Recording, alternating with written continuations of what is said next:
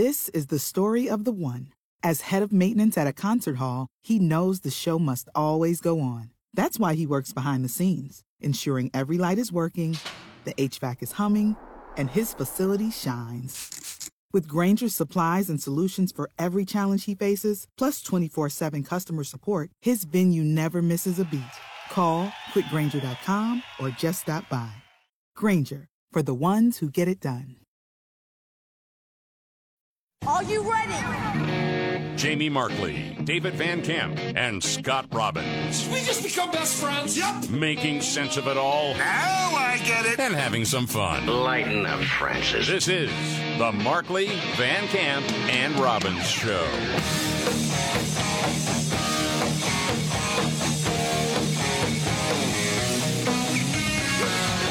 The Markley, Van Camp, and Robbins Show. Thank you so much for being here. Jamie Markley, David Van Camp, Scott Robbins. It's always a lot to get to today. Let's start with what happened yesterday. And, of course, legacy media, at least as far as I could tell, did not cover this. Yeah. I didn't see it on Good Morning America, no Today Show. Yeah, it wasn't. Believe me, it was not. I was watching, too. Why in the world would you ever want to highlight, I don't know, people whose sons and daughters died as a result of the Afghanistan withdrawal? Serving the country. Biden. Yeah. Why would you want to talk about it? Yeah, people wouldn't be interested in that. It's so propaganda. Yeah. I mean, we say this all the time, but it really is.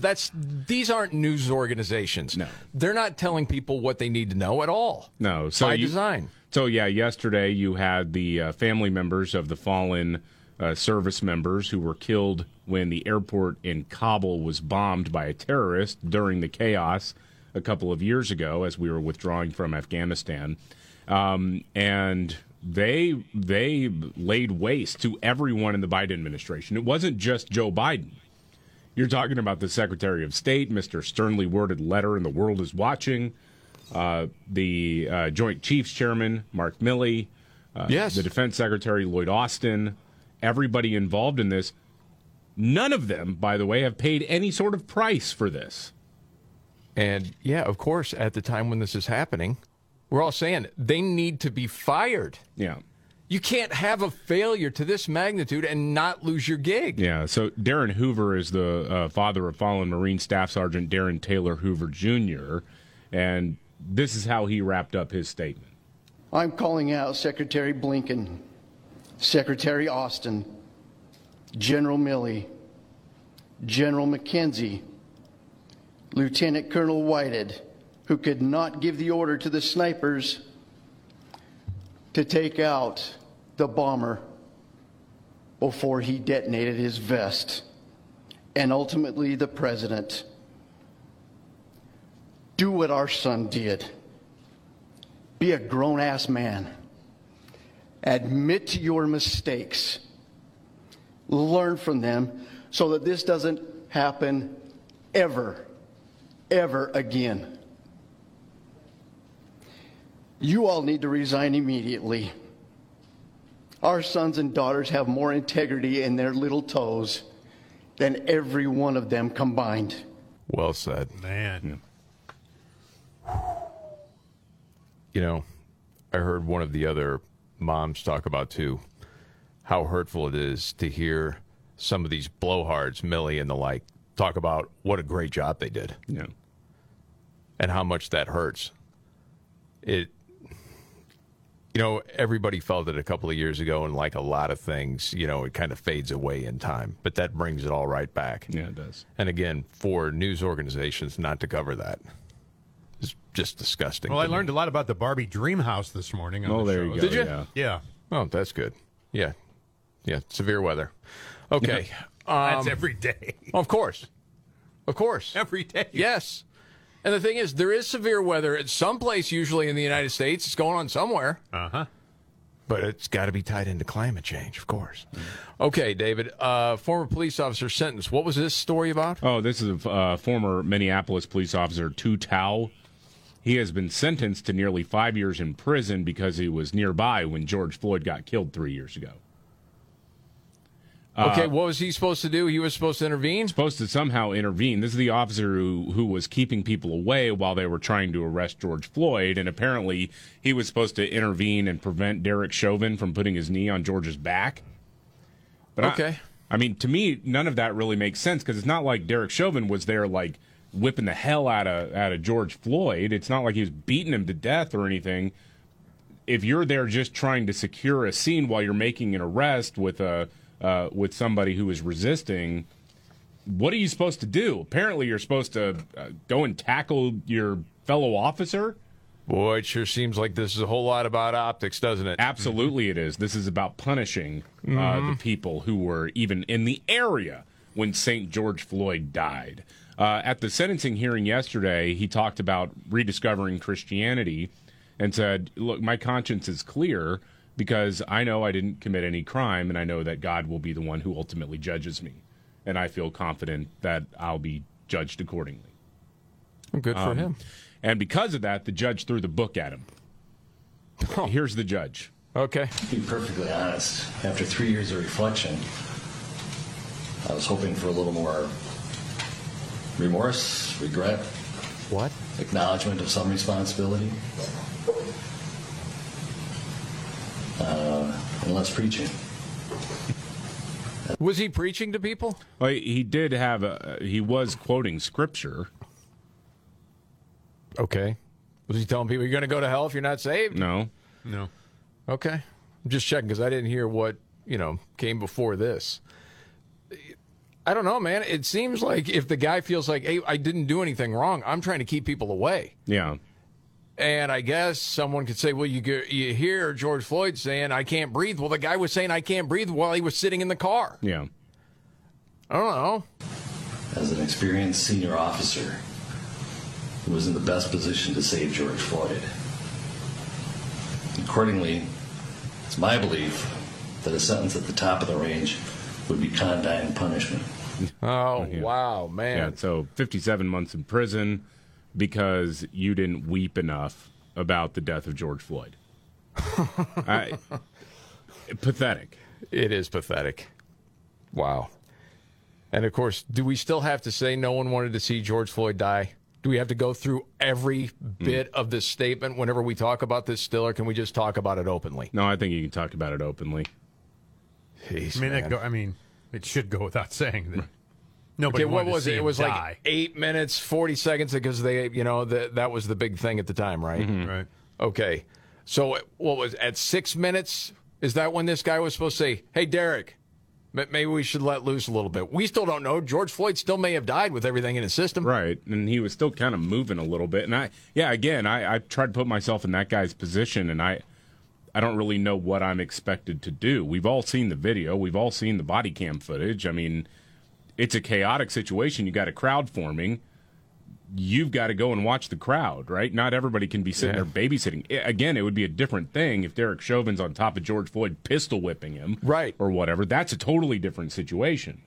But there it just looks like your fellow officer is restraining a guy who's not being all that cooperative. Yeah. And for finding Jesus and not being remorseful, we'll add to your sentence, sir. Yeah, so you're going to be at the upper end of the sentencing range. Golly. All right, another story out there. What is the story with the shopkeepers? Oh, you might have seen this incredible video where a dude is stealing stuff from a 7-Eleven in Stockton, California, and two workers just beat the hell out of him with a cane. All right. There you go. Here's some of the audio of this. Yes.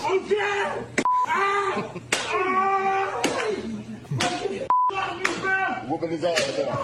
That's called whooping your ass. Now, see, I've said before, public caning. Yes. I'm for it, bringing it back.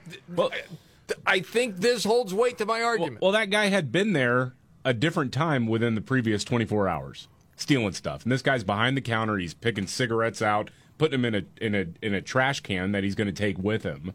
So yeah, then finally the guys behind the counter said, "Enough is enough. I've got this pole. I'm gonna just start hitting him with it." Yeah.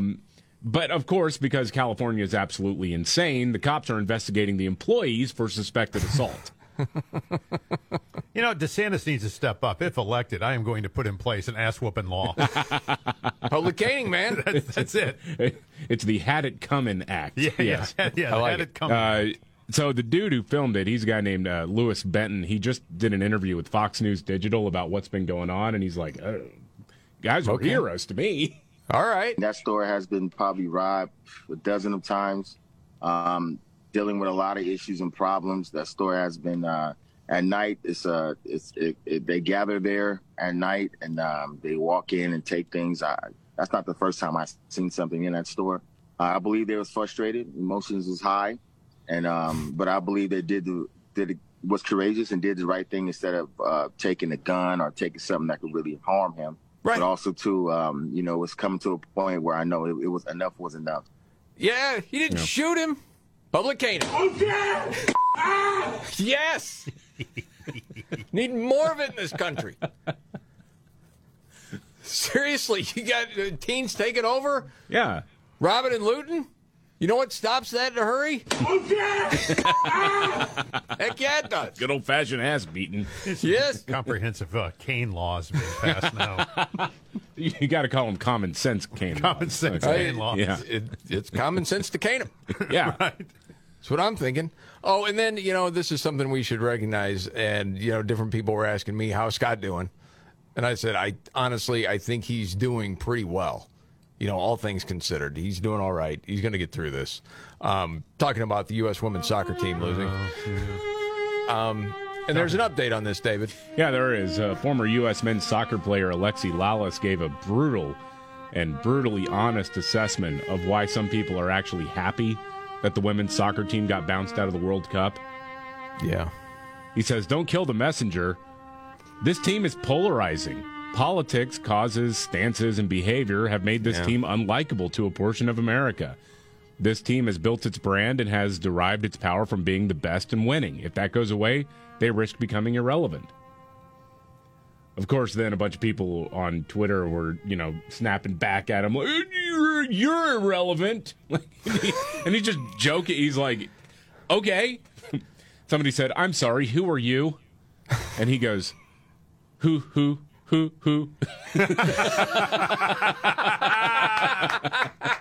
That's good. Oh, that's fantastic.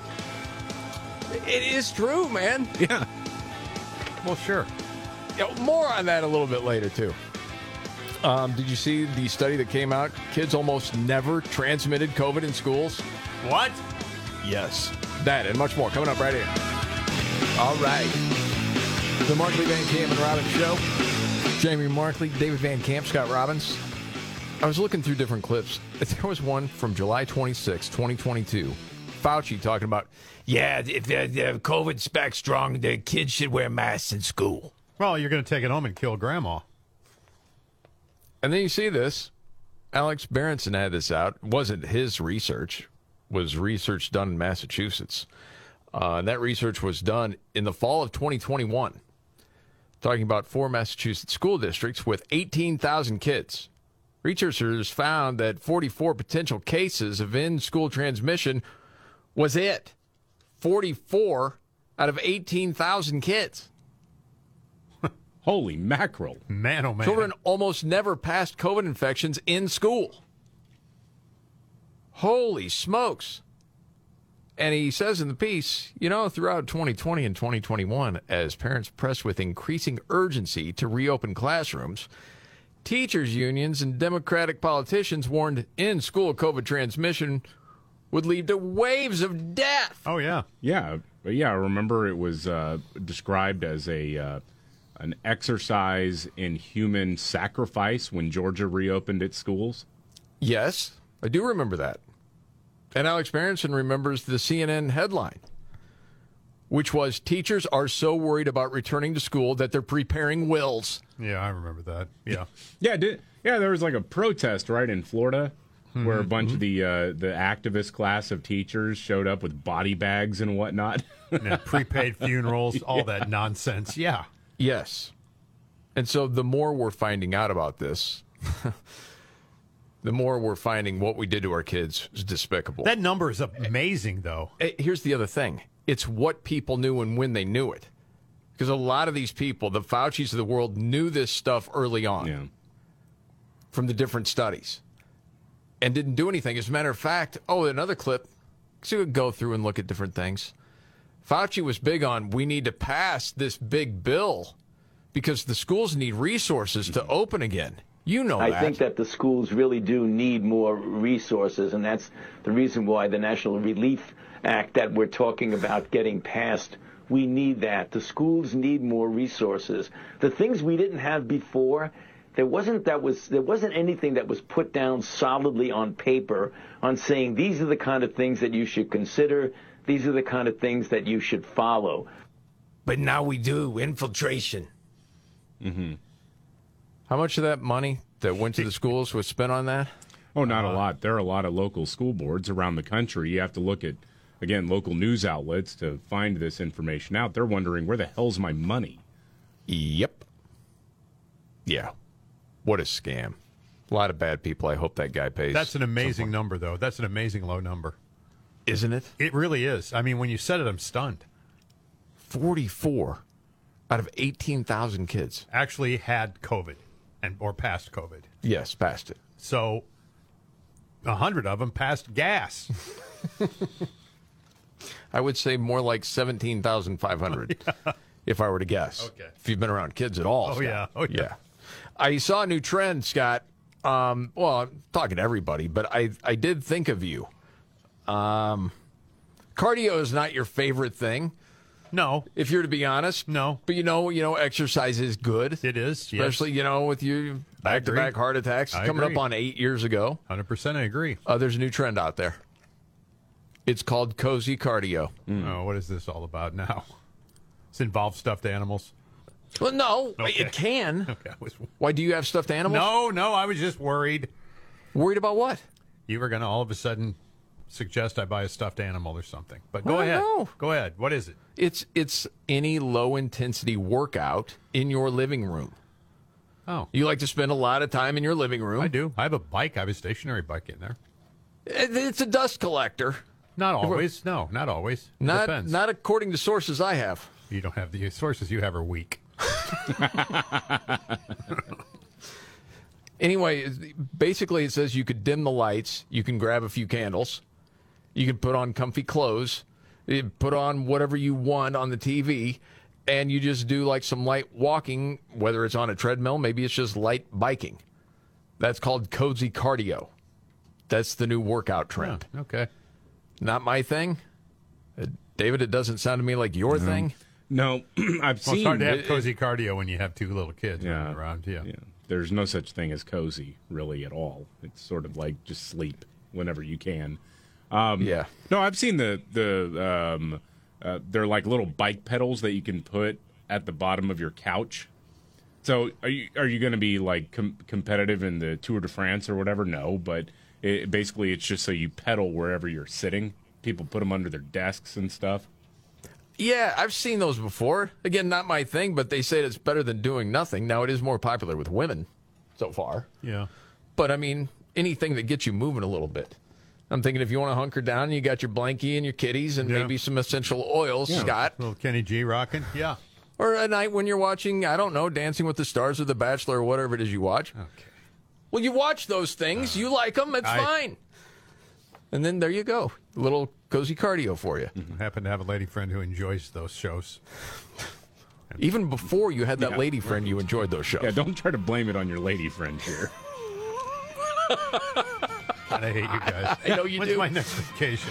Hunter's Business with Joe Biden. Have you heard the latest? It's straight ahead. Yep. The Markley, Van Camp and Robbins Show. I'm Jamie Markley, the Gen Xer, the Millennial David Van Camp, the Sexy Boomer. In the Orioles hat today, that's Scott Robbins. Yeah, I'm with front runners. I'm doing all the front runners. It's time to jump on bandwagons, baby. Okay. Mm-hmm. So a new target in the Joe Biden, Hunter Biden investigation? Yeah. Excuse me. Another one of Hunter Biden's business partners is in the hot seat. This is Eric Schwerin, who managed the finances for the family, including Hunter's personal endeavors. And you know how Joe Biden has said he never talked to his son about business? Well, Schwerin was at the White House at least 36 times during Joe Biden's tenure as vice president. Got some prestigious board appointment. And also, by the way, the number of his visits to the White House could be much higher than 36 because, well, the voluntary disclosure policy exception of purely personal guests. Well, I've never spoken to my son about going to Yeah. See. Weird, huh? And I know apparently he cans tomatoes and he had a lot left over. Yeah, right. And sweet corn was a big bumper crop, and so he wanted to take some to Joe. Yeah. Well, he was in the White House, so. Okay. Freestanding, have 30 free. Yeah, whatever. Yeah. Free stuff. Yeah. Yeah, right. Got it. Mm-hmm. Just trying to help. Always. You know that. Mm-hmm. Man, oh, man. The Administrator Coburn. Yeah, whatever. What was that one? That he's proud of his son? I forgot about that. I'm very proud of my son. Yeah. Whatever. You know, man, sometimes just to hear, at least, in my eyes, a common person talk about Joe Biden just realistically, like what we've seen over the last few years, happened during the Joe Rogan podcast.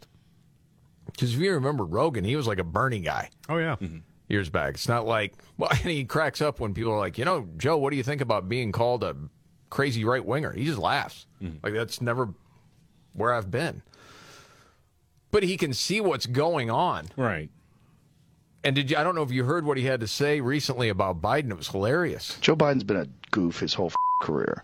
He's always been a goof. He's been caught lying so many times. Yeah. He's so full of shit. There's so much evidence that he's corrupt. And by the way, a lot of people forget all the plagiarism stuff. Oh, my gosh, yeah. That started early in his career. It was massive. Oh, yeah. People thought his career was done then. It's really pretty amazing. Just undeniable evidence of corruption. And the stuff with him and his son, and then the guy who just testified that was business partners with Hunter, who talked about all the different things that Joe was involved with. Evan Archer. Yeah. It's undeniable. And the fact that mainstream news is ignoring this, except for right-wing media, it's crazy. That might be the biggest part of the story to me. No. We've always had corrupt politicians. Always. Yeah. But how often have we had a media that's like, well, we're not going to talk about that because it's not good for us? Right. I mean, at the very least, let's say everything else is kind of guesswork about Joe getting 10% or whatever. Mm-hmm. At the very least, this is a fact. We know for a fact that Joe Biden lied about never having a conversation with his kid about business. Yes. He lied about that. And so when we were talking about it last week after the Devin Archer testimony and then Tucker's interview with him last week, I thought, the simplest question to ask, whether it's the White House press secretary, Joe Biden himself, or anybody associated with this administration, is just ask the question, why did Joe Biden lie about never having any conversation with his son about business? Because that we know is true. He lied about that. Yes. Not only that, but you've had sworn testimony about the receipts. Yeah. But there's not a news organization that says, well, there's really anything to this, I guess, other than CBS News. Talking about legacy media. So that's why that's the bigger story to me. Remember how hard they went after Bill Clinton? I mean, it's almost impossible to remember that now because he was a Democrat. I remember it. Yeah, of course. Yes. I wonder if the same thing took place today, whether they even bother with it. No, I think there would be higher-ups that as soon as reporters got the story, it would be squashed. Yeah. And they would have taken Monica Lewinsky and turned her into a lying, deceitful propagandist. Well, and some people tried to do that, too. Well, yeah, but I mean, at least the mainstream media was in on the whole story. They covered it. Yes. And the lies. And well, it seems to me, and who knows, man, it's just a gut feeling. It seems to me that back then it was more about the money because that was ratings. Mm-hmm. I mean, that would get people to tune in. What's the latest with this deal? Oh, my gosh, there's a stain on the dress. Mm-hmm. Oh, boy. No way was it his. Oh, gosh. It's all that stuff. But now it's far more nefarious. Yeah, you're selling influence to foreign countries. Yes, and you have media organizations that are getting, basically decisions made by people that want to stay in power. It's about power and long-term, probably monetary growth, not just, well, NBC's going to make a few extra bucks on the evening news because of the news cycle right now. Remember the good old days when scandals were covered and not politicized? Remember that? Yeah. It's been a while. Yeah. But yes, I do remember that. All right, it's time of the show. Going around the table may not be the biggest story out there, but it caught your attention today, David. What's your story? You know, I don't know who could have ever expected this, but after the disastrous experiment in defunding the police, Oakland, California is, well, kind of falling in on itself with crime. Heck, you say. Weird how that works, right? It's almost like when those of us who cautioned against it, unlike what the left claimed, weren't actually racist. It was, hey, you know you're going to get a lot of people hurt and killed, right? So facts are racist. Right, of course. Facts are Common racist. sense is racist. A ham sandwich is racist. And math is racist. Yes, everything's racist. So in Oakland, we remember a few weeks ago, the police department there said, hey, you know, maybe it's a good idea to start barricading your door if you live in certain neighborhoods in Oakland. Man. Well, now, CNN has the story. The police department is recommending that people have air horns with them so that it may scare off a would-be attacker or somebody robbing your place, and it would alert your neighbors. So they got this. They've got this this photo of a lady in her property or on her property. She's got the Ring camera or whatever. She's got some extra locks, and she's holding a little air horn, looking very forlorn. Of course, whatever you're picturing with California Bay Area liberal woman, that's an accurate image. Whatever you're picturing right now, you know exactly who you're talking about, or who I'm talking about here. But apparently, yes, just carry around an air horn and it's fine. And I love the comments on the on the article from CNN. It's like, weird. My air horn has a capacity of 29 millimeter parabellum. Well, it does raise the next question. So you hit the air horn. What does it mean? Yeah, then what? You're not supposed to use force as a citizen, right? Right. Who's coming? Nobody. You're just hoping that the sound is enough to annoy the attacker or robber to go away. There's a guy on social media. He goes by Dr. Ricardo Harambe. He does a bunch of just funny memes. And all he did was got a picture of a car with a bumper sticker that says "honk if you're horny," and horny is crossed out, and it just says "getting stabbed." That's good. All right, Scott, what's your story? Welcome to St. Louis, land of the Cardinals, the Gateway Arch, toasted raviolis, and now a precedent-setting cash settlement involving police protesters and the progressive city government. $4.9 million settlement stems from a protest in September of 2017 when a white police officer, Jason Stockley, was acquitted in the shooting death of a black man, Anthony Lamar Smith. Protesters of the acquittal claim that police surrounded 120 people and did not follow orders to disperse these people. Did they? Hey, get out of here. They didn't. Others at the protest said police used excessive force and pepper sprayed them. So they sued the city. The city settled out for $4.9 million for about 120 different people. Some checks have already gone out, ranging from $28,000 to $150,000. So protesting pays off. Wow. The more you protest, the louder you get, the more you're told to disrupt or to disperse. You don't do it. At the end of the day, here's $150,000. That's not precedent setting or anything, is it? Wow. Yeah. It's upside down. It is completely upside down. And for the record, Stockley totally had it coming. I'm sorry, not Stockley, Anthony Lamar Smith. Yeah. Yeah. Well, they saw it that way, too. Yeah, it was a car chase. The guy got pulled over after the cops had to ram his car, and he won't exit the vehicle. And then, sure enough, reaches in the back seat and reaches for what the cop thinks is a gun. Cop opens fire. Anthony Lamar Smith, dead. That's what happens. Yes. Yep. I know. It's crazy. All right, I'm choosing to go lighter with my story. I'm changing it up. And I wanted to give this headline at the risk of just throwing a straw man out there. It is a story about why you should never use self-checkout. I don't ever. So I thought you would champion this. Never, ever, yeah. And it's because of things like this, right? I don't know about what you're going to say, but I don't do it because I don't get a discount for doing it. Do you know how to do it? If my granddaughter's with me, yes. That's why I brought it up. Yep. You tell me if this makes sense or not, though. Okay? Carrie Jernigan is the social media person, says you should never use it because it's too risky. Because you could wind up getting falsely arrested for shoplifting too easy. You're confused, David. I can see it already. I was confused. Well, who's... They're saying that you could accidentally take something. And I'm thinking to myself, how does that happen? Keep track of what you're putting in the bag. And generally, again, I mean, if somebody stops you or the thing goes off, just sort of say, oh, my gosh, it was a mistake or whatever. Right. I mean, if it's one thing if you're caught, with 50% things that you purchased and then 50% things that you're trying to steal, then the cops might get involved unless you are in a progressive run city, in which case they'll say, thank you for shopping. But yes. But yeah, if it's like, is there anything I can do to do the work? Right. So I want to do the work. Right. I mean, but yeah, if you accidentally forget to ring up a tube of toothpaste somehow, but you paid for everything else, you're not going to get arrested.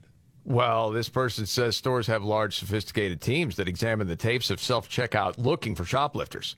So if you accidentally take something, once they do inventory and figure out they're off, they'll look through the tapes and report you to police. Or they could just make a mistake on inventory and wind up falsely accusing you. Either way, you're looking at a legal nightmare that's expensive and stressful. And I'm thinking, this is some of the worst advice I've ever seen. Am I the only one? Who? Has that ever happened to anyone? I was just going to I don't know. I was going to ask that, too. Well, especially, has this person ever worked retail? Because it's generally not how inventory... Nobody's going to say, oh, my gosh. This is a criminal defense attorney. Really? Yes. Carrie Jernigan. And said, but if you must use self-checkout, she says to use it on small orders. Use your credit card for proof of what you paid, keep your receipt, and go slowly so the cameras see everything you scan. Well, that's why usually it's like 15 items or fewer. A lot of times, yeah. I mean... Unless it's some jerk. I just never heard this before. Yeah, that's odd. Okay. Now, and if anything, I figured that would give Scott a little bit of ammunition to say, this is why I don't self-check out. I don't have to worry about going to jail for a tube of toothpaste. It's not that I can't do it. It's because it's not safe. It's not safe. I'm just trying to think, like, they're doing inventory, and they're like, there is one bag of M&M's missing. Get the tapes. Who does? Nobody does that. No, I don't think so. Okay, boy, a sad update from the city of Chicago. We'll get to that. And a news update straight ahead. The Markley, Van Camp and Robbins Show. Jamie Markley, David Van Camp, Scott Robbins. Okay, Chicago, there's a news update there. What is going on? Golly, man.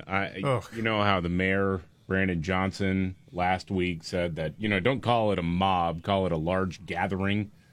When people are running around and looting stuff and killing each other. An 8-year-old girl shot in the head after getting ice cream with her dad. God. An 8-year-old girl from Chicago who was riding a scooter suffered a fatal gunshot wound to the head, reportedly due to a man's anger over noise. The girl's name is Sarabi Medina. You probably haven't seen a whole lot of that in national news because, well, she was just an innocent person, actually, not somebody who had been running from the cops and got shot. She had just gotten ice cream with her dad when she was shot. This happened over the weekend within Chicago's Portage Park neighborhood. Following the shooting, police responded to the suspect's apartment building to get interviews and gather evidence. Apparently, before he shot her, he had said something about them being too loud. Nope, you're right. National news is not going to cover that. Tell me more about how, some imaginary white supremacist organization is the greatest threat to America's homeland. Oh, my goodness. I made the point before, a true white supremacist, as far as the way some of our biggest American cities are run by people from the left, they love it. Mm-hmm.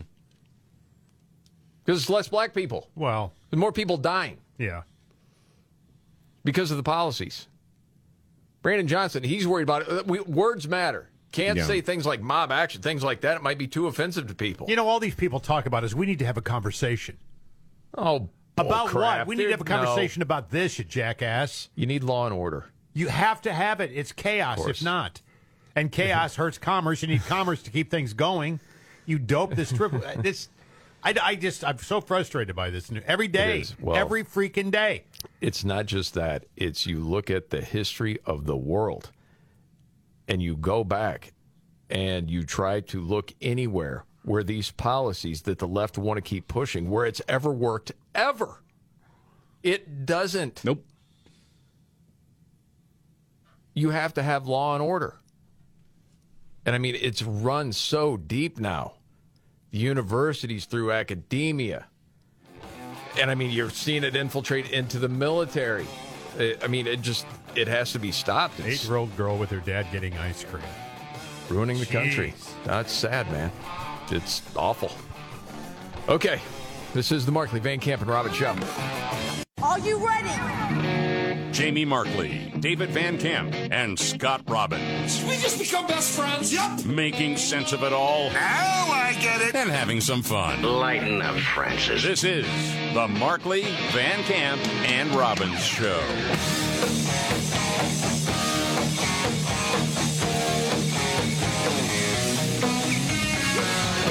The Markley, Van Camp, and Robbins Show. Jamie Markley, David Van Camp, Scott Robbins. Okay, this is something with the president. Yeah. Wow. So what made a lot of noise yesterday, at least for those who pay attention to media outlets that dare to report it, was a bunch of Gold Star families, people who had lost their loved ones in the terror attack at the Kabul airport a couple of years ago during the disastrous withdrawal from Afghanistan. They talked a lot about how Joe Biden disrespected them, how people at the Pentagon disrespected them, wouldn't tell them the truth about what happened, and then, you know, you get some reporting. There's a guy named Jerry Dunleavy who has a book out about this, talking to the people on the ground, where there was a cover-up of exactly how this terror attack was able to take place, and it was because there was so much chaos that no one really knew what was supposed to happen. It's so disgusting when this happens, too, because you've lost someone, and then you're lied to constantly. Yeah. Reminds you of the Pat Tillman thing. Just be honest about what happened. That's all. So Sergeant Tyler Vargas Andrews, he's a Marine who survived the explosion in Kabul that killed 13 Americans. He lost his right arm in the attack, and he had several other bodily injuries as well. Now, this was before the testimony yesterday in California from the Gold Star families, but he had done an interview with a guy named Sean Ryan and talked about meeting Joe Biden in the hospital, and the cluelessness of Joe Biden comes through here. Roll it. Right away, remember him coming up to me, trying to shake my hand, try to shake my right hand, and I look at him, and I'm like, I don't have an arm. And my left arm is in this big-ass cast with this giant orange foam block around it. I'm completely immobile. All I can do is move my head. My arm's gone. I'm like, I don't have an arm. And he says, oh, and kind of stands up and then goes over to reach for my fingers because about an inch of my fingers are showing, and just grabs my fingers. Doesn't greet me or anything. Just, that's what happened. Just grab my fingers. And I was like, okay, that's weird. And, almost immediately starts talking, about how their son served in the military. Okay, stop there for a sec. Yeah. How many times have we actually heard this play out ourselves and then heard told about it? Yeah. So, yeah, at least now, by my count, 5 of the people either who survived or he's the only one who's spoken about this who survived, but at least what Joe Biden had to say. But there are 4 other families who say that, yeah, the first thing that he started talking about was the fact that his son had died. and then even said, yeah, he died and his casket was draped with an American flag, suggesting that he died on the battlefield, which is not how Beau Biden passed away. He had cancer. And it's absurd that he keeps trotting this out, especially to grieving families or somebody who just lost an arm because of his screw-up.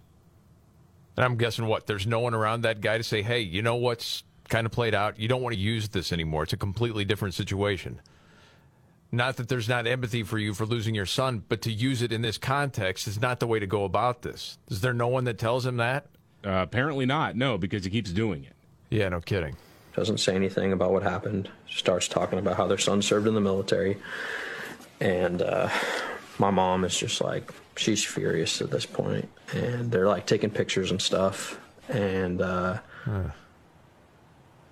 she was like, my mom said that, she was like, I don't give a f***. I don't care what you guys do. She's like, you better take care of him for the rest of his life. No. I don't blame her. And then he says, then they kept asking for resources. We were told by the White House, oh, yeah, we're here for you, whatever. And, of course, as we unfortunately hear that story play out time and time again with American service members who've come back wounded, no one ever really follows up.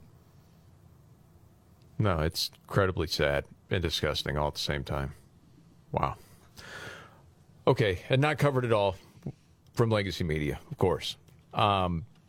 But NBC's really good at lying about Republican politicians, especially ones they feel threatened by, like Ron DeSantis. They've lied about him again. Yeah, Dasha Burns, I think she's trying to get back into the cool kids club.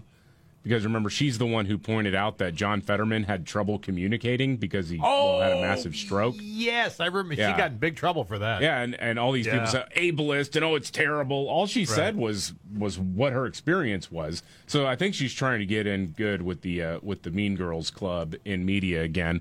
One thing you can't do is tell the truth. Right. Okay, you got to learn how to lie. Yeah, she's with the Today Show. She interviewed Ron DeSantis, and of course, during the part of the interview about abortion, she lied. She asked him if he'd sign a federal abortion ban, and he said, by and large, this should be up to the states, but I won't allow a free-for-all abortion policy up to the moment of birth be law. No, we'll challenge that, yeah. Yeah. Well, actually, I got to push back on you on that because that's a misrepresentation of what's happening. I mean, that 1.3% of abortions happen at 21 weeks or higher. There's no evidence of Democrats pushing for but their view is... Time out for a second. By the way, if you haven't seen this, as she is talking about these stats, she's not looking DeSantis in the eye. She's looking down at a piece of paper. Yeah. Because all of that's written down for her. Okay. Their view is that all the way up into that, yet there should not be any legal protections. There is no indication of Democrats pushing for that. Much of the DeSantis pitch to voters revolves around being a husband and father. Yeah. Cut it off right there. Mm-hmm. And even just on the face of her argument that it happened, it's 1.3% of all abortions. So then it is happening, and Democrats are pushing for it. And you're saying, well, there shouldn't be a law against that because it happens so rarely. Right. If people get shot and killed sometime, we don't need a law against people shooting and killing. It happens so rarely. Right. Of course, then later on MSNBC, they aired the rest of that attack back and forth. Okay. There is no indication of Democrats pushing for that. Well, yes, they are. They've done it in California. They've done it in other states. They have not instituted that policy. Yeah, they have. Yeah, they have. They basically will say that, if there's some type of Time out. How does she not know that? Because she's either a very good liar or she's an idiot. I mean... Yeah, it wasn't in her prepared notes either. Right. Yeah, that's probably true. They'll use different ways to really have a wide exception for it. It's extremely rare, 1.3%, and in those circumstances, they're typically extremely emotional decisions. Well, no, I mean, I don't say that that's the norm in terms of this, but I do think that's your argument. Yeah. It's extremely emotional. Yeah. Okay. What does that have to do with it? Yeah. Right. Yeah? That the left in this country has moved on from a position that said, you know what, we do want to discourage abortion, it's not something that's a good thing, to now viewing it more as a positive good for society. And I think most Americans, regardless of how they feel on legal protections, I don't think most Americans think it's a positive good for society. It's obviously a tragic circumstance. I've heard it say before, isn't that the way evil goes? Yeah. It starts off with this thing, it's rare, legal, rare, safe. Don't want it to happen. But boy, if it has to, safe, legal, and rare. Now celebrate it. That's usually how evil goes. Yeah. Worse and worse and worse. Wow. Well, wasn't it you yesterday, David, who talked about some trans guy to become a woman that wanted the woman part so he could have an abortion? No, I don't remember that. But okay. I remember that story from... I mean, I did see a story out in the New York Post where a guy who had the whole, removal... the surgery done. He had broken up with his significant other and is throwing a fit and threatening a lawsuit because apparently he kept his clackers in the fridge. Oh, boy. And he wants them back. Well, look, every married guy can relate to that. Every divorced guy, you mean? Well, he gets them back, though. Yeah. That's in the settlement. Yeah. Do they work after that, Scott? The thawing process takes some time, but okay, yes, check. Eventually they'll get there, yes. Did you hear about this? Switching gears, sort of. This is, the trans insanity. About Martina Navratilova. She gets, into these fights sometimes, trying to say, hey, this is getting a little crazy. One that's been standing up for women's rights forever, and now they're being trampled upon. But you've got, the woke crowd now and the trans activists coming after her hard.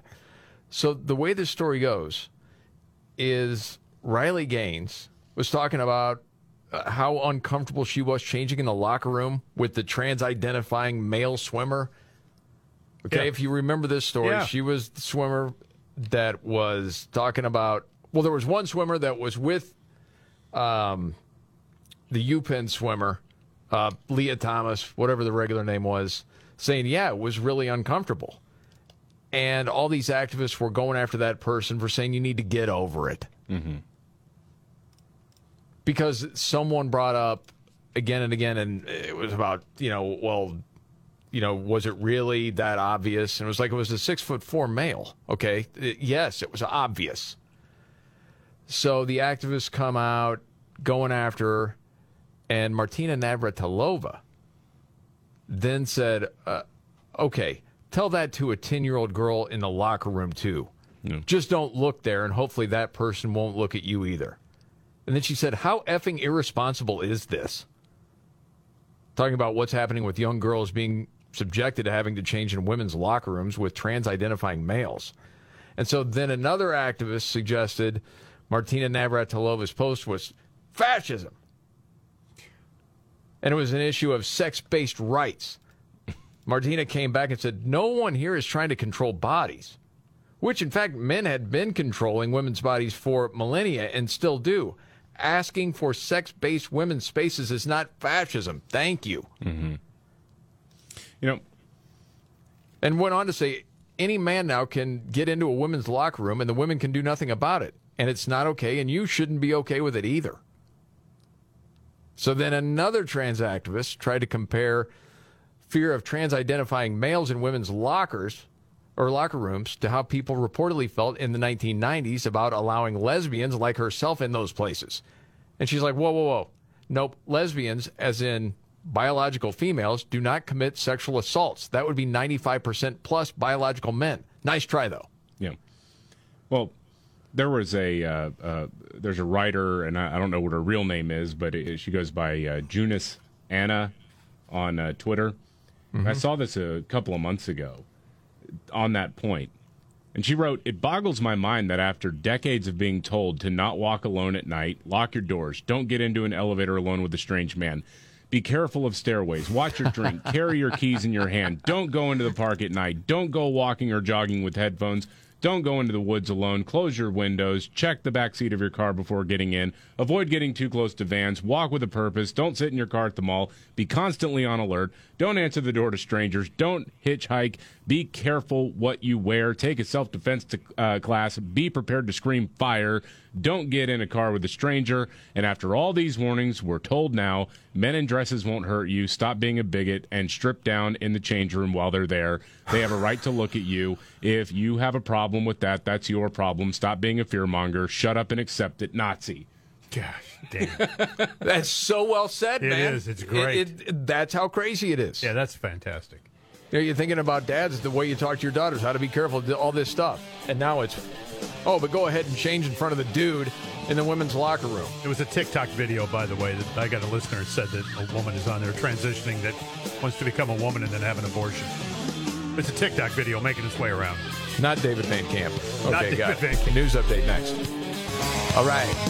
The Markley, Van Camp, and Robbins Show. Jamie Markley, David Van Camp, Scott Robbins. Okay, what's the latest in this Trump case, David?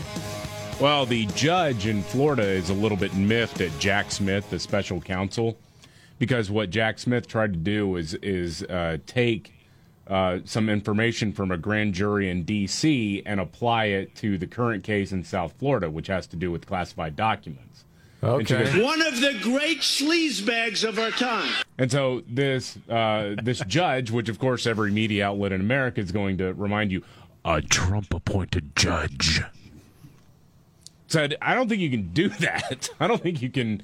No, you can't provide evidence under seal from a different jurisdiction for a different case and apply it to this one. We're not doing that. So she tossed out a couple of things that he had put on the docket, and then has instructed Trump's lawyers to come back in a couple of weeks to try to reach a conclusion as to whether or not it's even legal what Jack Smith is trying to do.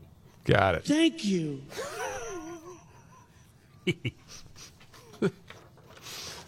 It's all over the place, man. I mean, I tell people they'll ask me the latest on this, and I'm trying to explain it the best I can. I'm like, listen, man, we follow it every day. It gets confusing. Yeah. And what, the Georgia indictment may come next week? Yeah, something like that. Okay. These are bad people. They are understand. bad people. Yes. It's so sad. Yes, in a lot of ways it is. There's no doubt about it. Do you see this? Even Zoom is making its staff return to the office.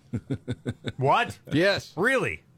That's Zoom interesting. Is now enforcing a structured hybrid approach, getting people to return back to work, where employees who live near an office need to be on site at least 2 days a week. Wow. You know why they said they're going to do that? Productivity, I'm guessing? It's most effective. Yeah, of course. Yes. Of course it is. But you're selling a product that you want people to use to do this with, right? Well, yes, you could do that, but still realize that, hey, it's better to have you. I mean, Zoom's better off still if you go, back a few years, if people are only in the office 2 days a week. Mm-hmm. I tend to think of it as sort of the Scarface rule, right? Don't get high on your own supply. Yeah. Yeah, well, yeah. It's like if you work at GM and you drive a Ford, you got to park way back in the lot. I wonder if that masturbator from CNN sees this story and says, man, there wouldn't have been that whole Zoom thing and the COVID thing. I'd still have my job at CNN right now. He would have locked himself in the office, but nobody would have found out. It wouldn't have stopped him from doing the chronic whatever. But it just wouldn't have been in front of a bunch of people, like you said. Right, exactly, yes. Probably would have been, something like that. Yes. Hopefully not the men's restroom or something. Golly. Oh, geez. This is the Markley, Van Camp, and Robbins Show. All right, biggest story of the day. The mental image you just put in my head. Yeah, I know. Of Jeffrey Toobin. I'm sorry, when I think of CNN or Zoom, I think, man, that guy, that Toobin dude. Wow. It's like one of those things that happened, and of course, we all went through it and talked about it and couldn't believe it. And now that it's a few years later, all of a sudden you're like, that really happened. That wasn't some crazy dream. That guy actually did that. Since he worked at the New Yorker, my favorite part of that was somebody took old New Yorker comics And every single one just changed the captain to Jeffrey Toobin got caught masturbating on a Zoom call. And it all worked. It was crazy. All right, news update is next. The Markley, Van Camp, and Robbins Show. I'm Jamie Markley, the Gen Xer, the Millennial, David Van Camp, the Sexy Boomer, Scott Robbins. I just saw a poll come up on the news monitor that 45% of Americans think we should spend more money for Ukraine to help them in their battle against Russia. Okay. I'm just asking the question. I'll ask you first, David.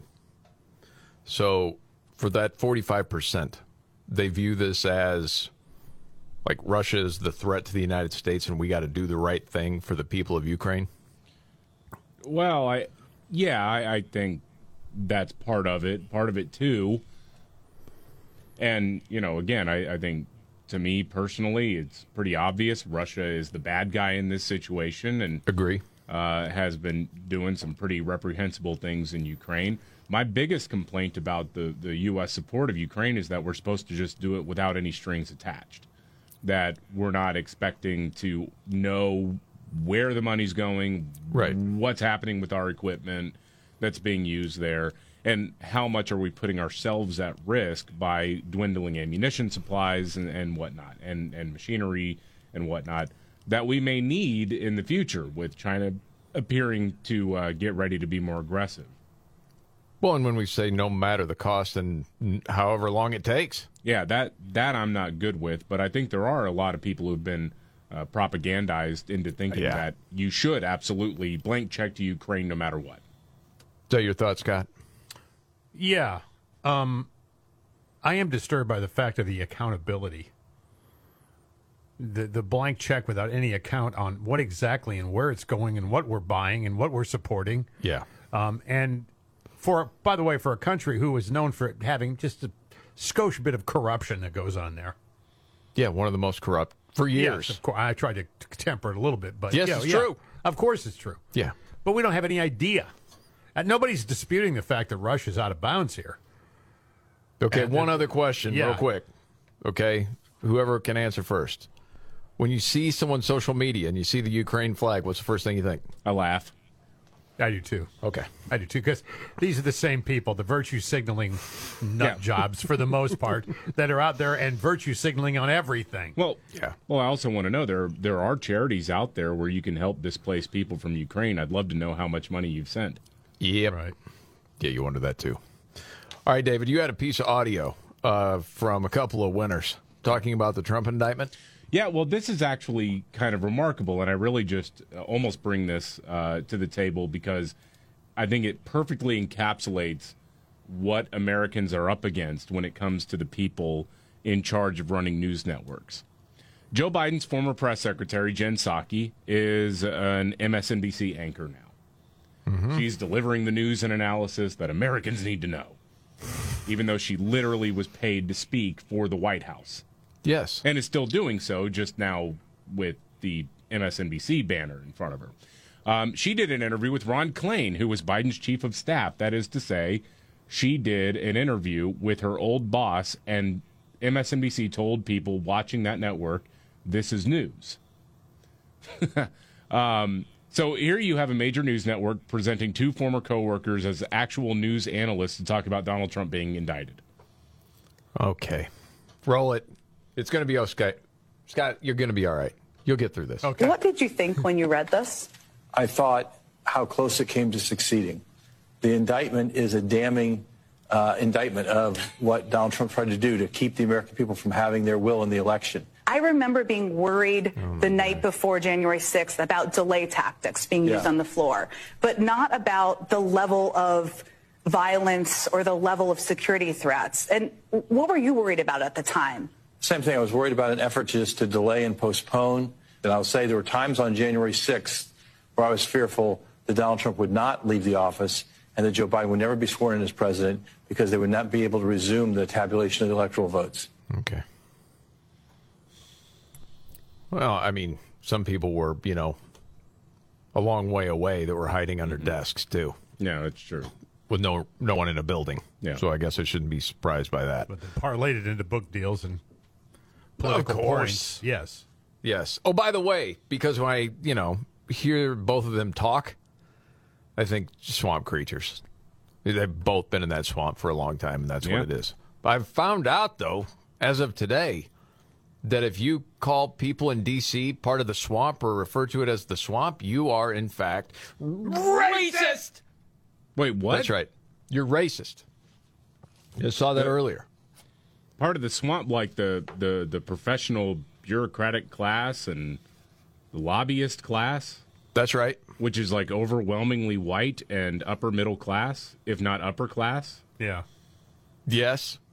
So is like white upper class Washington liberal now considered black? What's happening here? I'm confused. Well, I think from the Washington Post, they had talked about people being very critical of D.C. And talking about, of course, draining the swamp, that sort of thing. But Washington, D.C. has a lot of black people. Yeah. Okay. Yeah. For a while, it was majority black. Now it's about evenly split between black and white. I'm going to see this commentary at Hot Air. So as far as this piece today, it talks about, upon learning of former President Trump's most recent indictment last week, Florida Governor Ron DeSantis had a novel take. Americans should have the right to remove cases from Washington, D.C. Okay, so it goes on to talk about soon Trump and his lawyers were in on the action, arguing on social media and Sunday shows that he could not receive a fair trial in the nation's capital. Thus opens a new chapter in the long saga of lawmakers treating residents of the District of Columbia as if they aren't Americans. A history intertwined with race, as with partisanship. You look confused, David. Because the word that comes to mind I can't say on the radio, but that's one of the dumbest things I've ever heard. No. Dude, as we were talking about earlier in this show, everything's racist. Well, yeah, that's why the word doesn't have any power anymore. Math is racist. Right, everything's racist. Everything. When It everything's doesn't matter. racist, nothing is racist. I've said that a million times. Like it's a novel argument to ask for a change of venue. Right. Because you can't trust D.C., and they're saying, well, if you're critical of D.C., that's because there are, a lot of black people there. What? There was a trial I covered years and years ago when I was living in Missouri, and it got a change of venue because, well, the guy who was on trial was fairly well known in this little town where he lived and was accused of killing someone. And so they moved it to a county, 2 hours away. That's called a change of venue, and it happens all the time because they're worried that, well, everybody knew who this guy was. Yeah, so right. No, they you're all right. knew the story, so it was going to be very, very difficult to find something even resembling a fair jury. And so they moved it to a town where nobody really knew who the guy was. And so it's not, that's just dumb. That you have to be actually insane to have this take that somehow it's racist that Trump doesn't want to go to trial in Washington, D.C., where Trump is the most famous person probably in the world, and there is no other town where he is more well-known than Washington, D.C., because he was the freaking president. Yeah.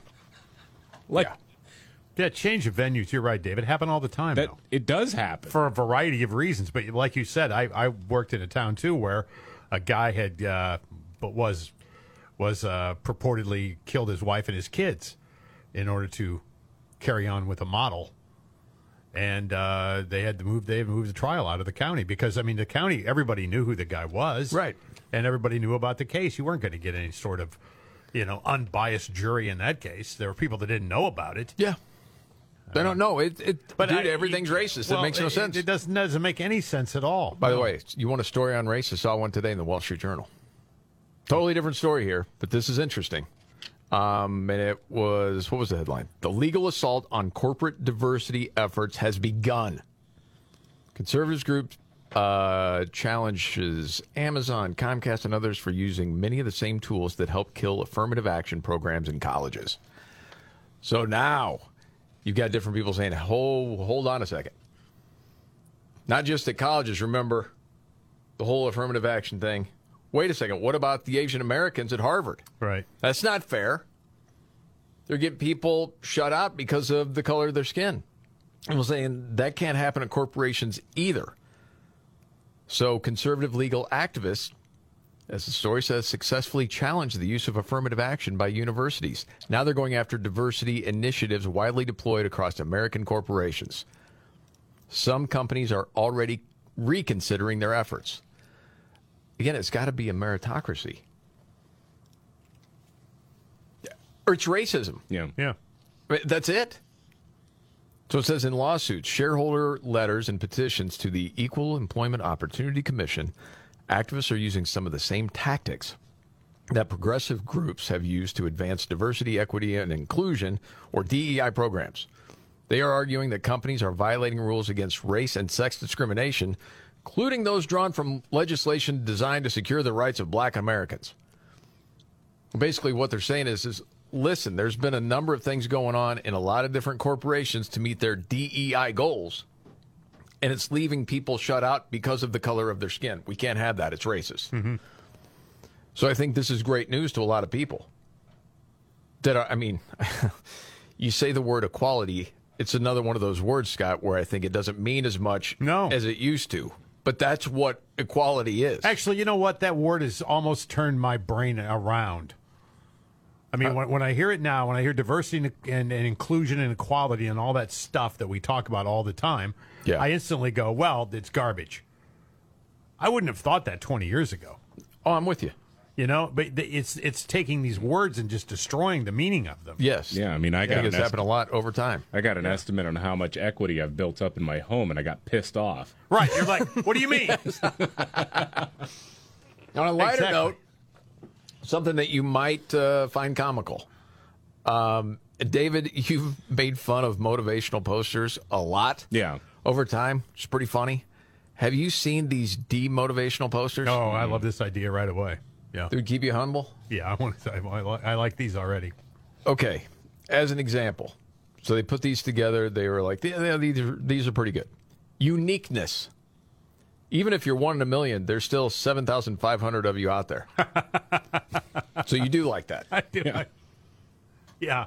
I got to admit, I like this one. The lottery. The odds of you dying on your way to purchase a ticket are greater than the odds of winning the jackpot. That's absolutely true. Yeah. And Mega Millions is 1.1 billion, by the way. Are you playing? Of course. Are you really? Yeah, at 1.1 billion, yeah. All right. Underachievement.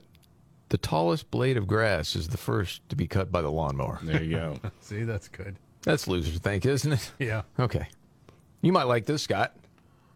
Healthy. The slowest possible rate at which you can die. That's right. That's right. Again, these are the demotivational posters. Yeah. Relationships.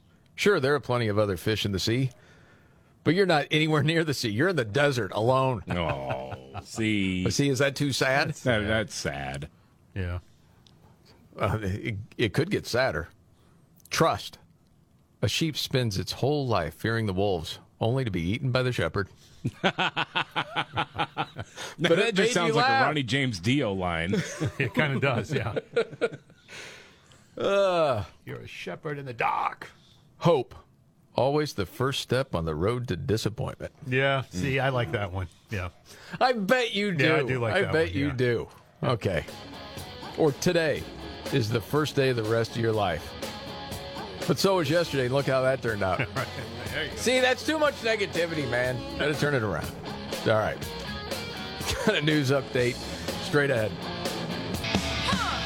All right. Wow. The Markley, Van Camp, and Robbins Show. Jamie Markley, David Van Camp, Scott Robbins. U.S. credit card debt hits $1 trillion? Whoa. Yeah, it's no good, man. It's not good.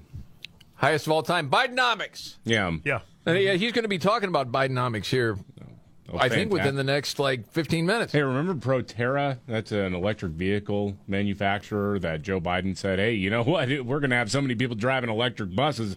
We're going to have to make bigger buses because so many people are going to want to ride on them, man. Right. Yeah. Proterra just declared bankruptcy. Boo. Yeah. Yeah, the Biden bucks weren't enough to keep it afloat. Well, that's a tough one there. And Dylan Mulvaney driving the bus didn't work. Well, you know what? If you could somehow convert delusions into fuel, then Dylan Mulvaney would make an excellent transportation secretary. Yeah. Wow. At least that was one gig where someone did lose their job over bad decisions. You know, we were talking about the hearing yesterday where you heard from the Gold Star families, people that were lost during the debacle of us leaving Afghanistan. And the audio we heard from the one dad talking about all those people, including Millie and Ned and Lloyd Austin, Biden, they should have resigned. I mean, they won't. But you can certainly make the argument that they should have. Don't know if you knew this. Today's National Pickleball Day. Hope you're celebrating. Hey, you're a player. I played a handful of times, mostly with my son-in-law. But you liked it, right? Yeah, it was fun, man. It's one of those things, anytime you can get exercise without thinking like it's exercise is actually fun. Yeah. I would do it. I understand people that have played tennis, like, hey, this isn't tennis. I'm not making that argument at all. No. I get where you're coming from. Yeah, it's a completely different game. But for a lot of people, it's a lot of fun. It's a decent way to get exercise. I'm waiting for, is ESPN carrying any of those games yet? I mean, I say that honestly. I mean, they do cornhole. Yeah, it could at some point in I time. would think there'd be people that would want to watch it, actually.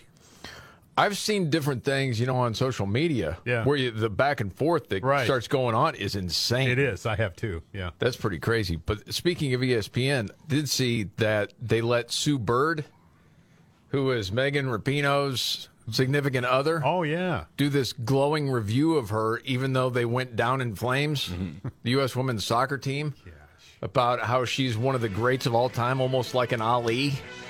Wow. Sort of figure. Gosh. Seriously, it was more comical than it was poignant, I guarantee you. Really something. I can't ever remember a whole seemingly country turning on a team like that. But it's happened over the last several years. This is the Markley, Van Camp, and Robbins Show. Are you ready? Jamie Markley, David Van Camp, and Scott Robbins. We just become best friends. Yep. Making sense of it all. Now I get it. And having some fun. Lighten up, Francis. This is the Markley, Van Camp, and Robbins Show.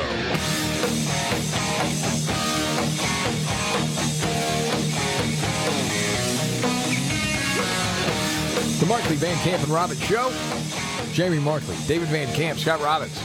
News update, David Van Camp. Well, the Massachusetts governor has declared a state of emergency because they've got 20,000 migrants that are overflowing their state's shelter system. I'd heard about this. Hey, man, I mean, I don't know what to tell you. You said you were a sanctuary. You said that this was fine and that it was, really bad that evil orange man wanted to do something about unchecked migration into the United States. Well, part of this, too, was he was asking people, hey, maybe you let people stay at your place. Yeah. You first. Yeah, exactly. Yeah. More than 20,000 people in the state shelter system. The governor says that there are numerous contributing factors, including federal policies on immigration, you think, as well as the lack of affordable housing and the end of COVID-era programs. So they're asking for more federal assistance to do this. And to me, I understand that they'll probably get it because New York is getting it. I mean, we talked about it a while ago, but New York actually got, for a new shelter service program that was started, New York got the lion's share of the funding for that program. Not Texas, not Arizona. Right. Wow. Not even California. No, it went to New York. And why is that? It's because the top Democrat in the House is from New York, and it's because the Senate Majority Leader, Chuck Schumer, is from New York as well. Last week, Kyrsten Sinema used to be a Democrat, now is an independent senator out of Arizona, just flamed Joe Biden for that. Was like, no, this is unacceptable. I'm livid about this because we need assistance here because this is ground zero for the crisis. Right. We were told that any sort of federal funding would first be prioritized to decompress what's happening at the border, and it hasn't done that. Instead, they've just given a pile of cash to their buddies in New York, and now Massachusetts will probably get the same treatment here. To me, I'm over here going, you buy the ticket, you take the ride. No, you're not getting any more federal funding for this. You said you were a sanctuary state. You said that you had your arms open, which to me implies you have the resources to handle it.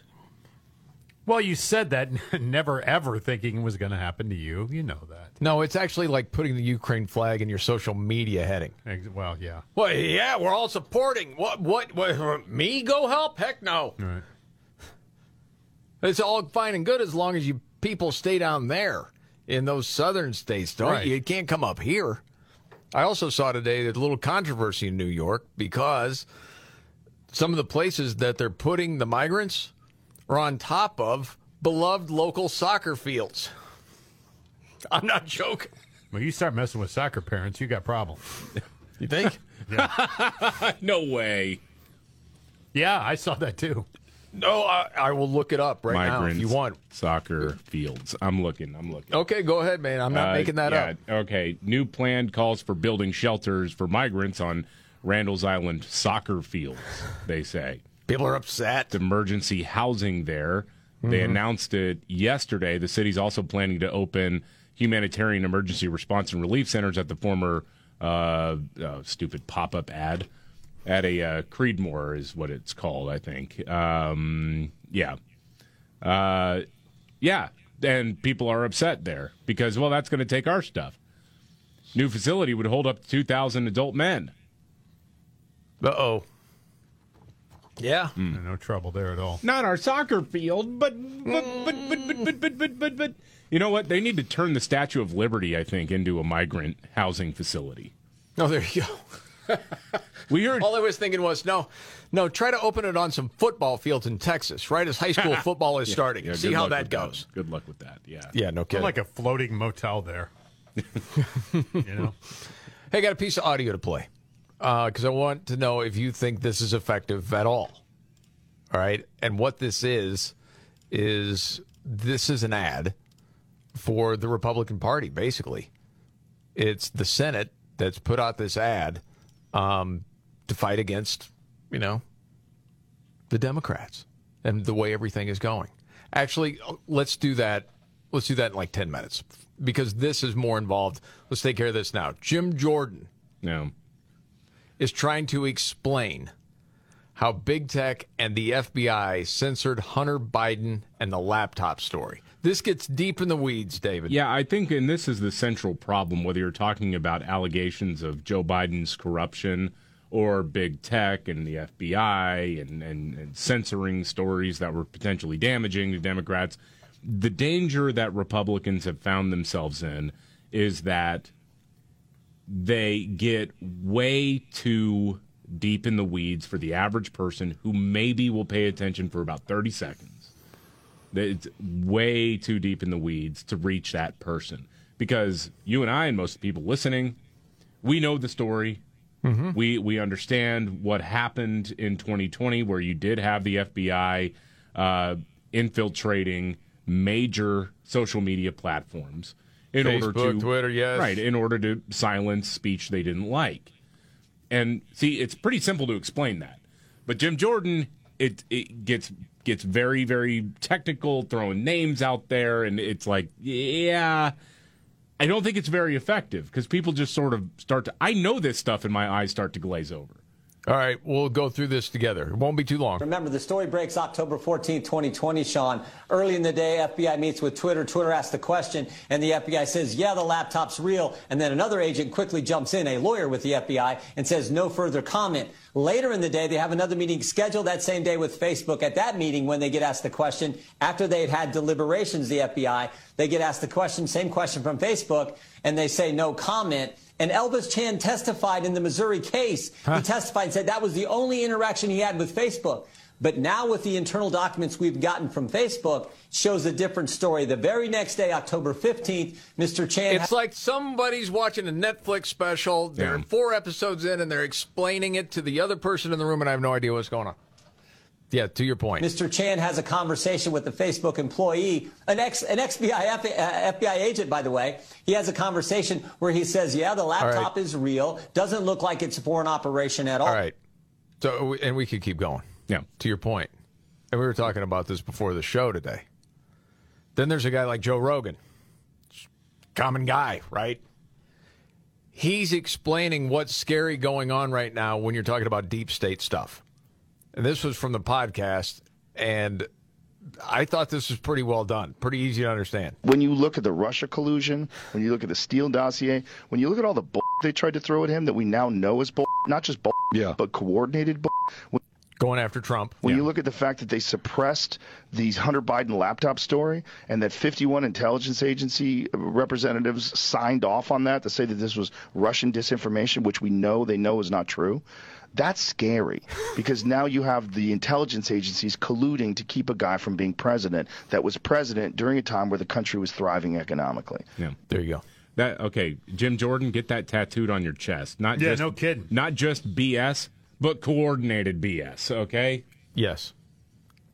And the FBI wanted to keep Biden in office, so they colluded with Twitter and Facebook. Told him you can't run these stories. Don't do it. Be bad for you. Period. The end. There you go. Now, would voters actually care if they actually knew? There'd be a group that would. Yeah. I believe that. I mean, there's Democratic voters. They don't care. Yeah. They don't care whether or not Joe Biden is corrupt or not. They don't care. They want the policies. So they'll keep voting that way. But there's a group of people that could go either way. They're the ones that need to know what's going on. Yeah. Well, whenever I hear Jim Jordan start to talk about this, I'm just waiting for him to end it with, and that's how they turned the frogs gay. It just sounds... Well, no. Right. I mean, it sounds very Beautiful Mind or something, you know? Well, right, because it starts out and you're engaged.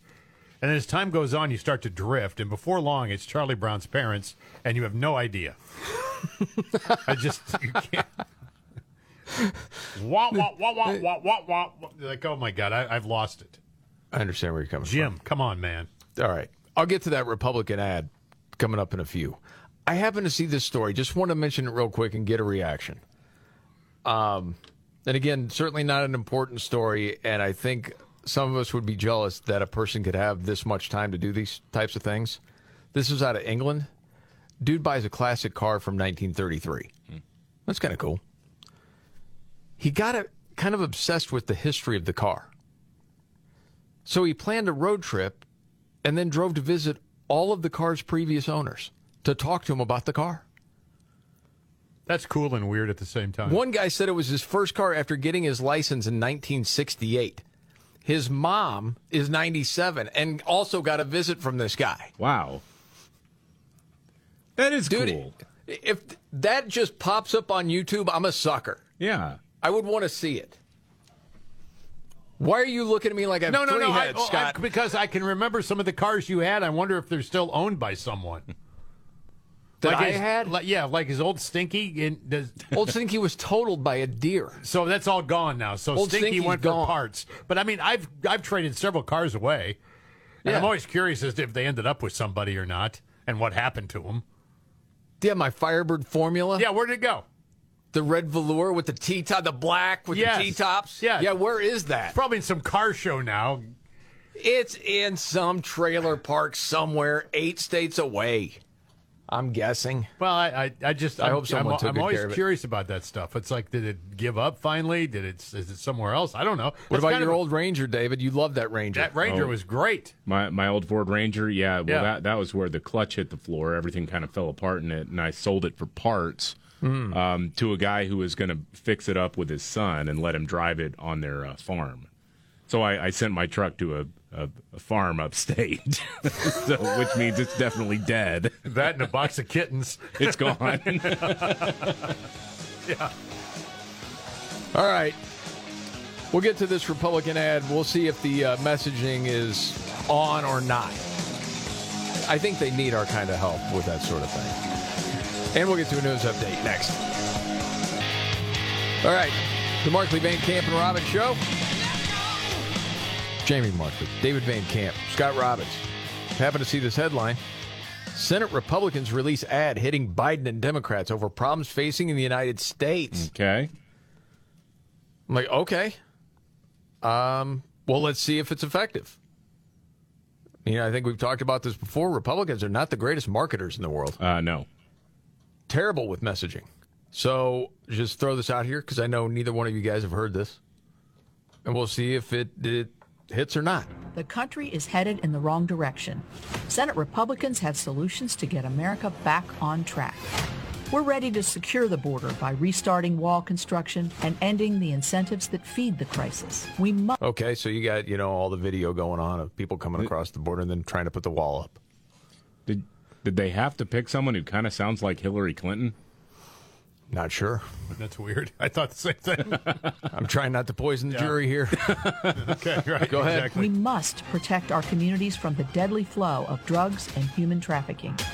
As Biden and Democrats bow to aggression from communist China, Senate Republicans are ready to strengthen America and hold China accountable. Yeah, Janet yelling, bowing. Okay. We must control our supply chain, stop China from spying and stealing, and ban China from purchasing American farmland. Okay. And with Americans struggling to afford Biden's economy, Senate Republicans are committed to making life more affordable for every American. That means spending less, reducing the stranglehold of Washington bureaucrats, and unleashing American energy. Join Senate Republicans as we work to get America back on track. Okay. Letter grade, Scott first. Yeah, C. David? Well, it's nice of them to, employ a high school sophomore to put together the audio. No, it's just not mixed very well. That's one thing, and that stuff does matter. It doesn't really jump out at you. It's sort of no, it doesn't. I found royalty-free, intense orchestral music, and I'm going to sort of kind of put it under some lady who sounds like Hillary Clinton. I don't know. To me, I don't know how much this translates into politics, but I'm always blown away when there's this, they try to do this laundry list of things that they say they're going to do instead of focusing on like one thing. When you're writing a commercial, it's sort of like, well, you don't. Let's say there's like Bob's Tires or something like that. Well, you don't do an advertisement talking about literally everything that Bob's Tires can do for you. You identify the problem and how they can solve it using one focused thing. And in this case, it's sort of just platitudes. I don't know. To me, I don't think it's very good. Okay, and the production sucks. I'm not a fan of it because again, I get lost in all the bowing to China and we all do this and that. It doesn't connect. No. What connects? Here's what connects. Going to the grocery store, going to the gas station, children's education. I suppose, but if you have the same sort of production and those same lines, does that cut through either? No, it probably doesn't. You're right. And so you're right. Then I thought, would it be easier, say, if you're going after the president, to just say, people around America are figuring it out, and all of a sudden you cut to a clip of the Joe Rogan podcast, and it says something like, Joe Biden's been a goof his whole career. He's always been a goof. He's been caught lying so many times. Yeah. He's so full of shit. There's so much evidence that he's corrupt. Just undeniable evidence of corruption. From a former Bernie bro. Yeah. He's figured it out. We're hoping you have too. Well, and then you run true to dash double to pressure and you know the thing. Yes. You run all of that to remind them that this guy is addled. You do it. For a reasonable fee, if Senate Republicans want to license out our Mumbling Meadows bits, they can. Absolutely. Fine. Oh, yeah. Much more effective than that. Very reasonable fee of $10,000 per. Yes. Yeah. There's part of that, yeah. Van Camp will perform the music that goes under it. Yeah, I mean, you really do. All you have to do is like show food lines going on across America, and then turn to dash under pressure. Yeah. Yeah. And some of the other greatest hits that we play every day. Yeah. Yes. Anyway. This is the Markley, Van Camp and Robbins show.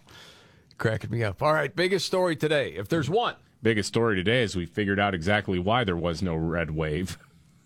It's because it is so true how depressing the right is when it comes to trying to reach Americans. I don't get it. And get a message. Yep. Yeah.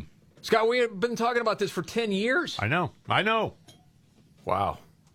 I'm seeing now 870,000 fentanyl pills in one day. Arizona officials seized. Dang. Gosh, it's dang. a good thing that all that relief money is for the border crisis is going to New York. Jeez. Yeah, we got problems, man. There's no doubt about that. All right, we got to get to another news update. And then you got your big three, Scott. Yes, sir. The Scott Robbins trifecta on the way. This is the Markley, Van Camp, and Robbins Show. All right. The Markley, Van Camp, and Robbins Show. Jamie Markley, David Van Camp, Scott Robbins. A lot going on today. Hadn't had a chance yet to get to this story. It was crazy.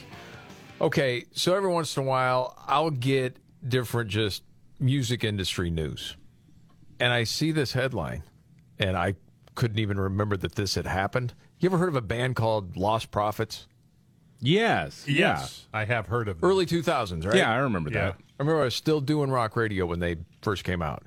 And I vaguely remember their singer getting in trouble for something. I could not remember the whole story. Well, the deal was in 2013, he was sentenced to like 35 years in jail. He's a pedophile. Oof. It's just awful. Kids under 13. It was attempted rape. All these images. It just disgusting. So why do I bring this up? Mm-hmm.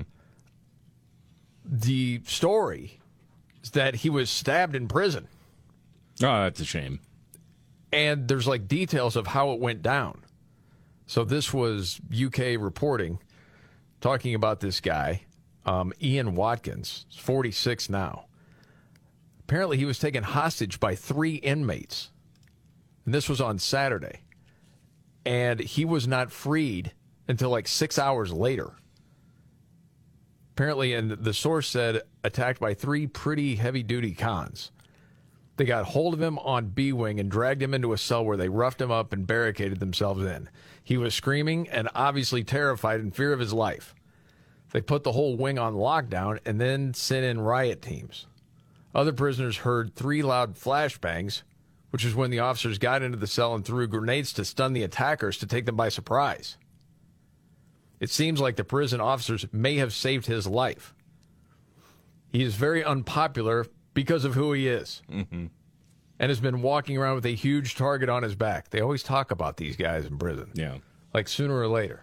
Yeah. Well, it's true because there are a lot of Papa Roach fans in prison. So I don't think it was because they hated the band. David. No, I know. I understand. It says they got him on Saturday, which, by the way, is generally quieter with less staff, and it seems to have been planned. That's family day. Wow. But, man, I couldn't help it because as I'm reading that story, and sometimes this happens, whether it's a scene from a movie, it's some sort of song, some sort of clip, something can play in your head, and all I could think of was, tell him that God's gonna cut him down. Tell him that God's gonna cut him down. It's gonna come around sooner or later, man. It's not the Lost Prophets version either. Yeah, no, it's not. Yeah, it's either God that's going to cut him down, or a guy named Big Mike. You know, it's somebody. One or the other. All right. Can you imagine that being in the band and that's the singer, and then you find that out? Because they're like, we're done. Well, yeah, we're done. You got to be done. They did stay together and then reformed under a different name. Yeah, you have to. You can't be the Diddler Band. Of course not. But at the same time, do you have any chance at all going on? It's tough because, you know, it's one of those things where it's possible, and I have no reason to believe that any of them knew what he was doing behind the scenes, right? But you're always going to have that thought in the back of your head, like, did you really not know what that guy... Right. And that may be completely unfair. It is unfair, but you understand it. Yeah. Isn't it sort of like the next athlete that says, I never took performance-enhancing drugs? Right. Do you believe him? No. No matter who it is? Well, why? Depends. I mean, if the guy's, $140 and 5'8", maybe. Yeah, I guess that's a decent point. But anyway, yeah, thought that was kind of a crazy story. All right, Robbins, are you ready for your big three? Let's roll. Okay, I think Casey's in. Let's do it. Are you ready? 1, 2, buckle my shoe on. It's the three most important news stories of the day. I hit the trifecta. Well, at least according to Scott Robbins. It's the trifecta on the Markley, Van Camp, and Robbins Show. Every day about this time, Scott Robbins' top 3 stories of the day, always helped by his hero. I'm Casey Kasem. Hey, buddy. How you doing? Good. Okay. I'm ready. Okay. 3. Number 3, Democrats want to raise the price of an AR-15. Yeah, there are times when you can tell the Democrats have simply run out of new ideas, and they have another one here. 25 House Democrats have reintroduced a bill that would impose a 1,000% excise tax on semi-automatic assault weapons and high-capacity magazines, raising the retail price of an AR-15 to $20,000. Now, of course, the hope here is it'll be too cost-effective and nobody will buy them anymore. Therefore, not specifically banning them outright, but making it impossible to own. Well, and there's precedent for that, too, because that's what the NFA was anyway. I mean, if you want to buy a suppressor or certain types of firearms what the Biden administration was pushing for is a pistol brace, you have to pay what's called a stamp tax for it. It's $200, and when that was passed in the 1930s, that $200 tax was the equivalent in today's dollars of about $4,500. Yeah. So there's precedent for that. I don't know how much of an appetite there is for it, though. Yeah, I mean, is this really a time when you want to take one of the most popular sports rifles and tax it like that? All I can think is the old Chris Rock idea of every bullet's $1,000. Yeah, right. And some people be like, "Do I really want to waste $1,000 on that person?" No. Anyway, We're getting closer and closer to number 1. Let's go, Robbins. Trifecta, top 3 of the day up to number 2. Number 2, Anheuser-Busch's collapse continues. Man, how about this one? The downfall is a brutal lesson, especially when it comes to being a brand that claimed to represent, the heart of America, the blue-collar guys, the guys playing, sports and getting together with their buddies and boozing, whatever. Yeah. Now AB is being forced to sell off a few of its brands to stay afloat. Whoa, I hadn't heard that one. Yeah, these include Shock Top, Breckenridge Brewery, Blue Point Brewing, 10 Barrel Brewing Company, Red Hook Brewery, Widmer Brothers Brewing, Square Mile Cider Company, and Highball Energy. All these are craft beers. So they're cutting a big solid chunk off the craft beer portfolio. One of the companies buying these is a Canadian brand called Tillery Brands. So they post a little small video out on X saying, hey, we welcome this. They're a cannabis company as well. Okay. So now they're dipping their toes into the high-end beer market or the higher-end beer market. And so there you go. One guy, one person, one commercial, handful of times is all it took. That's it. Yeah, and what AB tried to say was it wasn't even a commercial. It was just one little promotion. But you wanted it to go viral, and it did. Yeah. Unfortunately, results of that were not what you... I feel bad for the local guys, though. I really do. Because they had nothing to do with any of this, Yes. Gosh, dang. But, I mean, that whole thing, and I've heard people talk about it in this way, of you're losing market share already. Yeah. Yeah. Because of different trends. And so if you want to maintain, you have to find a new audience, right? And that's what they were trying to do. But how clueless. Yeah. I mean, dude, you remember, and this was before the backlash, when we first heard the story, we all thought it was a goof, that it wasn't true, that it wasn't real, because there's no way because Bud Light it's so would do idiotic. That. It's so stupid. It's got to be, And it was rolling out on April 1st.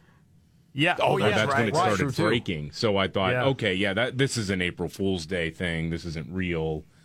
And then it was real, and, people got ticked off about it. In hindsight, they should April have gone 2nd, with it. I thought it was a goof. Mm-hmm. Well, I thought they weren't coming. I thought at first you think it is an April Fool's thing. And the AB would have been better to say when everything started to collapse, like, hey, we were just goofing. Yeah, it's too late. Rather than keep digging. Yeah. Say it again. I don't want to. The Scott Robbins trifecta, top 3 of the day, up to number 1. Number 1, Donald Trump is going to be indicted again for something you don't even know about. Well, see, this is funny because, and I wanted to end on a lighter note, but I laughed my head off when I saw this. This comes to us from our friends at the Babylon Bee today. The headline, former President Trump is facing yet another indictment, this time for mocking U.S. women's soccer after their embarrassing loss to Sweden over the weekend. The sanctity of U.S. women's soccer is never to be made fun of, Special Counsel Jack Smith said after reading the charges. Every one of these highly attractive and beautiful women is both stunning and brave. We believe Trump violated the Constitution somehow by making fun of them on Truth Social. And we will prove it as soon as we can figure out what law he broke. I had to end on that one because that was great. And there you have it. The Scott Robbins trifecta. I love the Babylon Bee. Bee is awesome. Yeah, they are awesome. Apparently, an FBI agent has been caught lying under oath about Hunter's laptop. Yes. Need to get to that. Also, and I know you love this, David, whenever Republicans, quote, pounce, they pounce on something. Oh, yeah, always. Seize, pounce, whatever. Yes, they're pouncing right now over Joe Biden's brand. Mm-hmm. Joe Biden's brand? Yes. The whole brand. That he's just common man, just hardworking Joe, blue-collar Joe. Yeah, right. Lunch pail to work every day. I know. Just a grinder like the average American. Yeah, we'll get to that straight ahead right here. The Markley, Van Camp and Robbins Show. Jamie Markley, David Van Camp, Scott Robbins. Okay.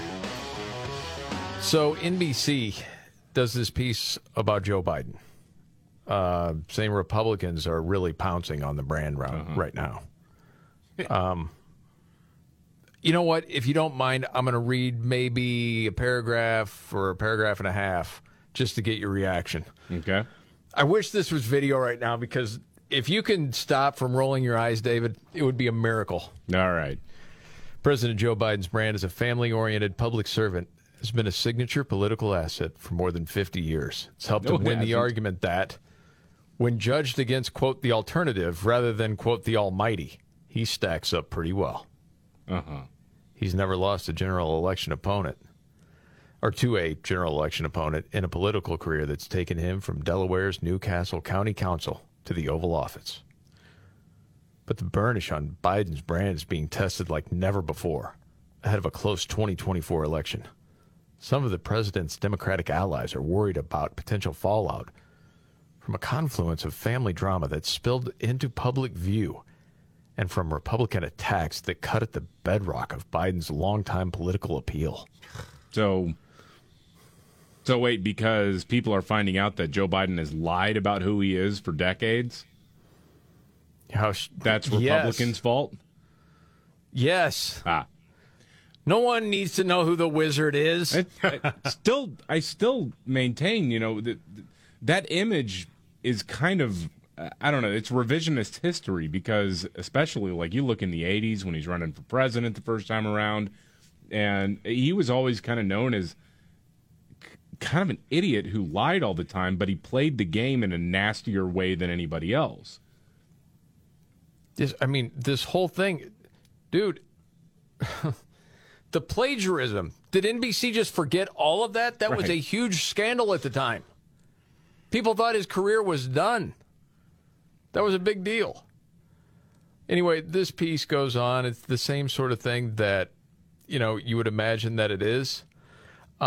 One particular little piece that I thought was interesting.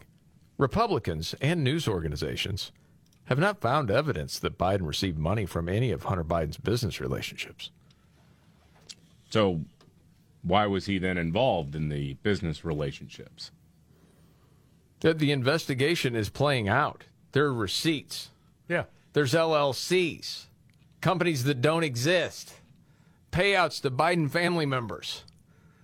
NBC knows this. Don't want to do any reporting on that. Just really interesting. And then the other story that's out there about the FBI agent that's been caught lying under oath about Hunter's laptop. I'm guessing legacy media is probably not going to pay attention to that either. So that's also out there. Any other updates you have before Nimrod's? Oh, yeah. Well, Joe Biden apparently is sitting down and doing it. I'm not joking about this. Okay. He's sitting down with the Weather Channel for an interview. Oh, my goodness. This could be gold. So, yeah, I guess... Climate crisis. I think it's going to be taped because they said the interview is going to be starting at 6 a.m., so I don't know if we'll get great gaffes or not. We'll see. But, yeah, let me pull this up here. What was it called? The title of it is hilarious to me.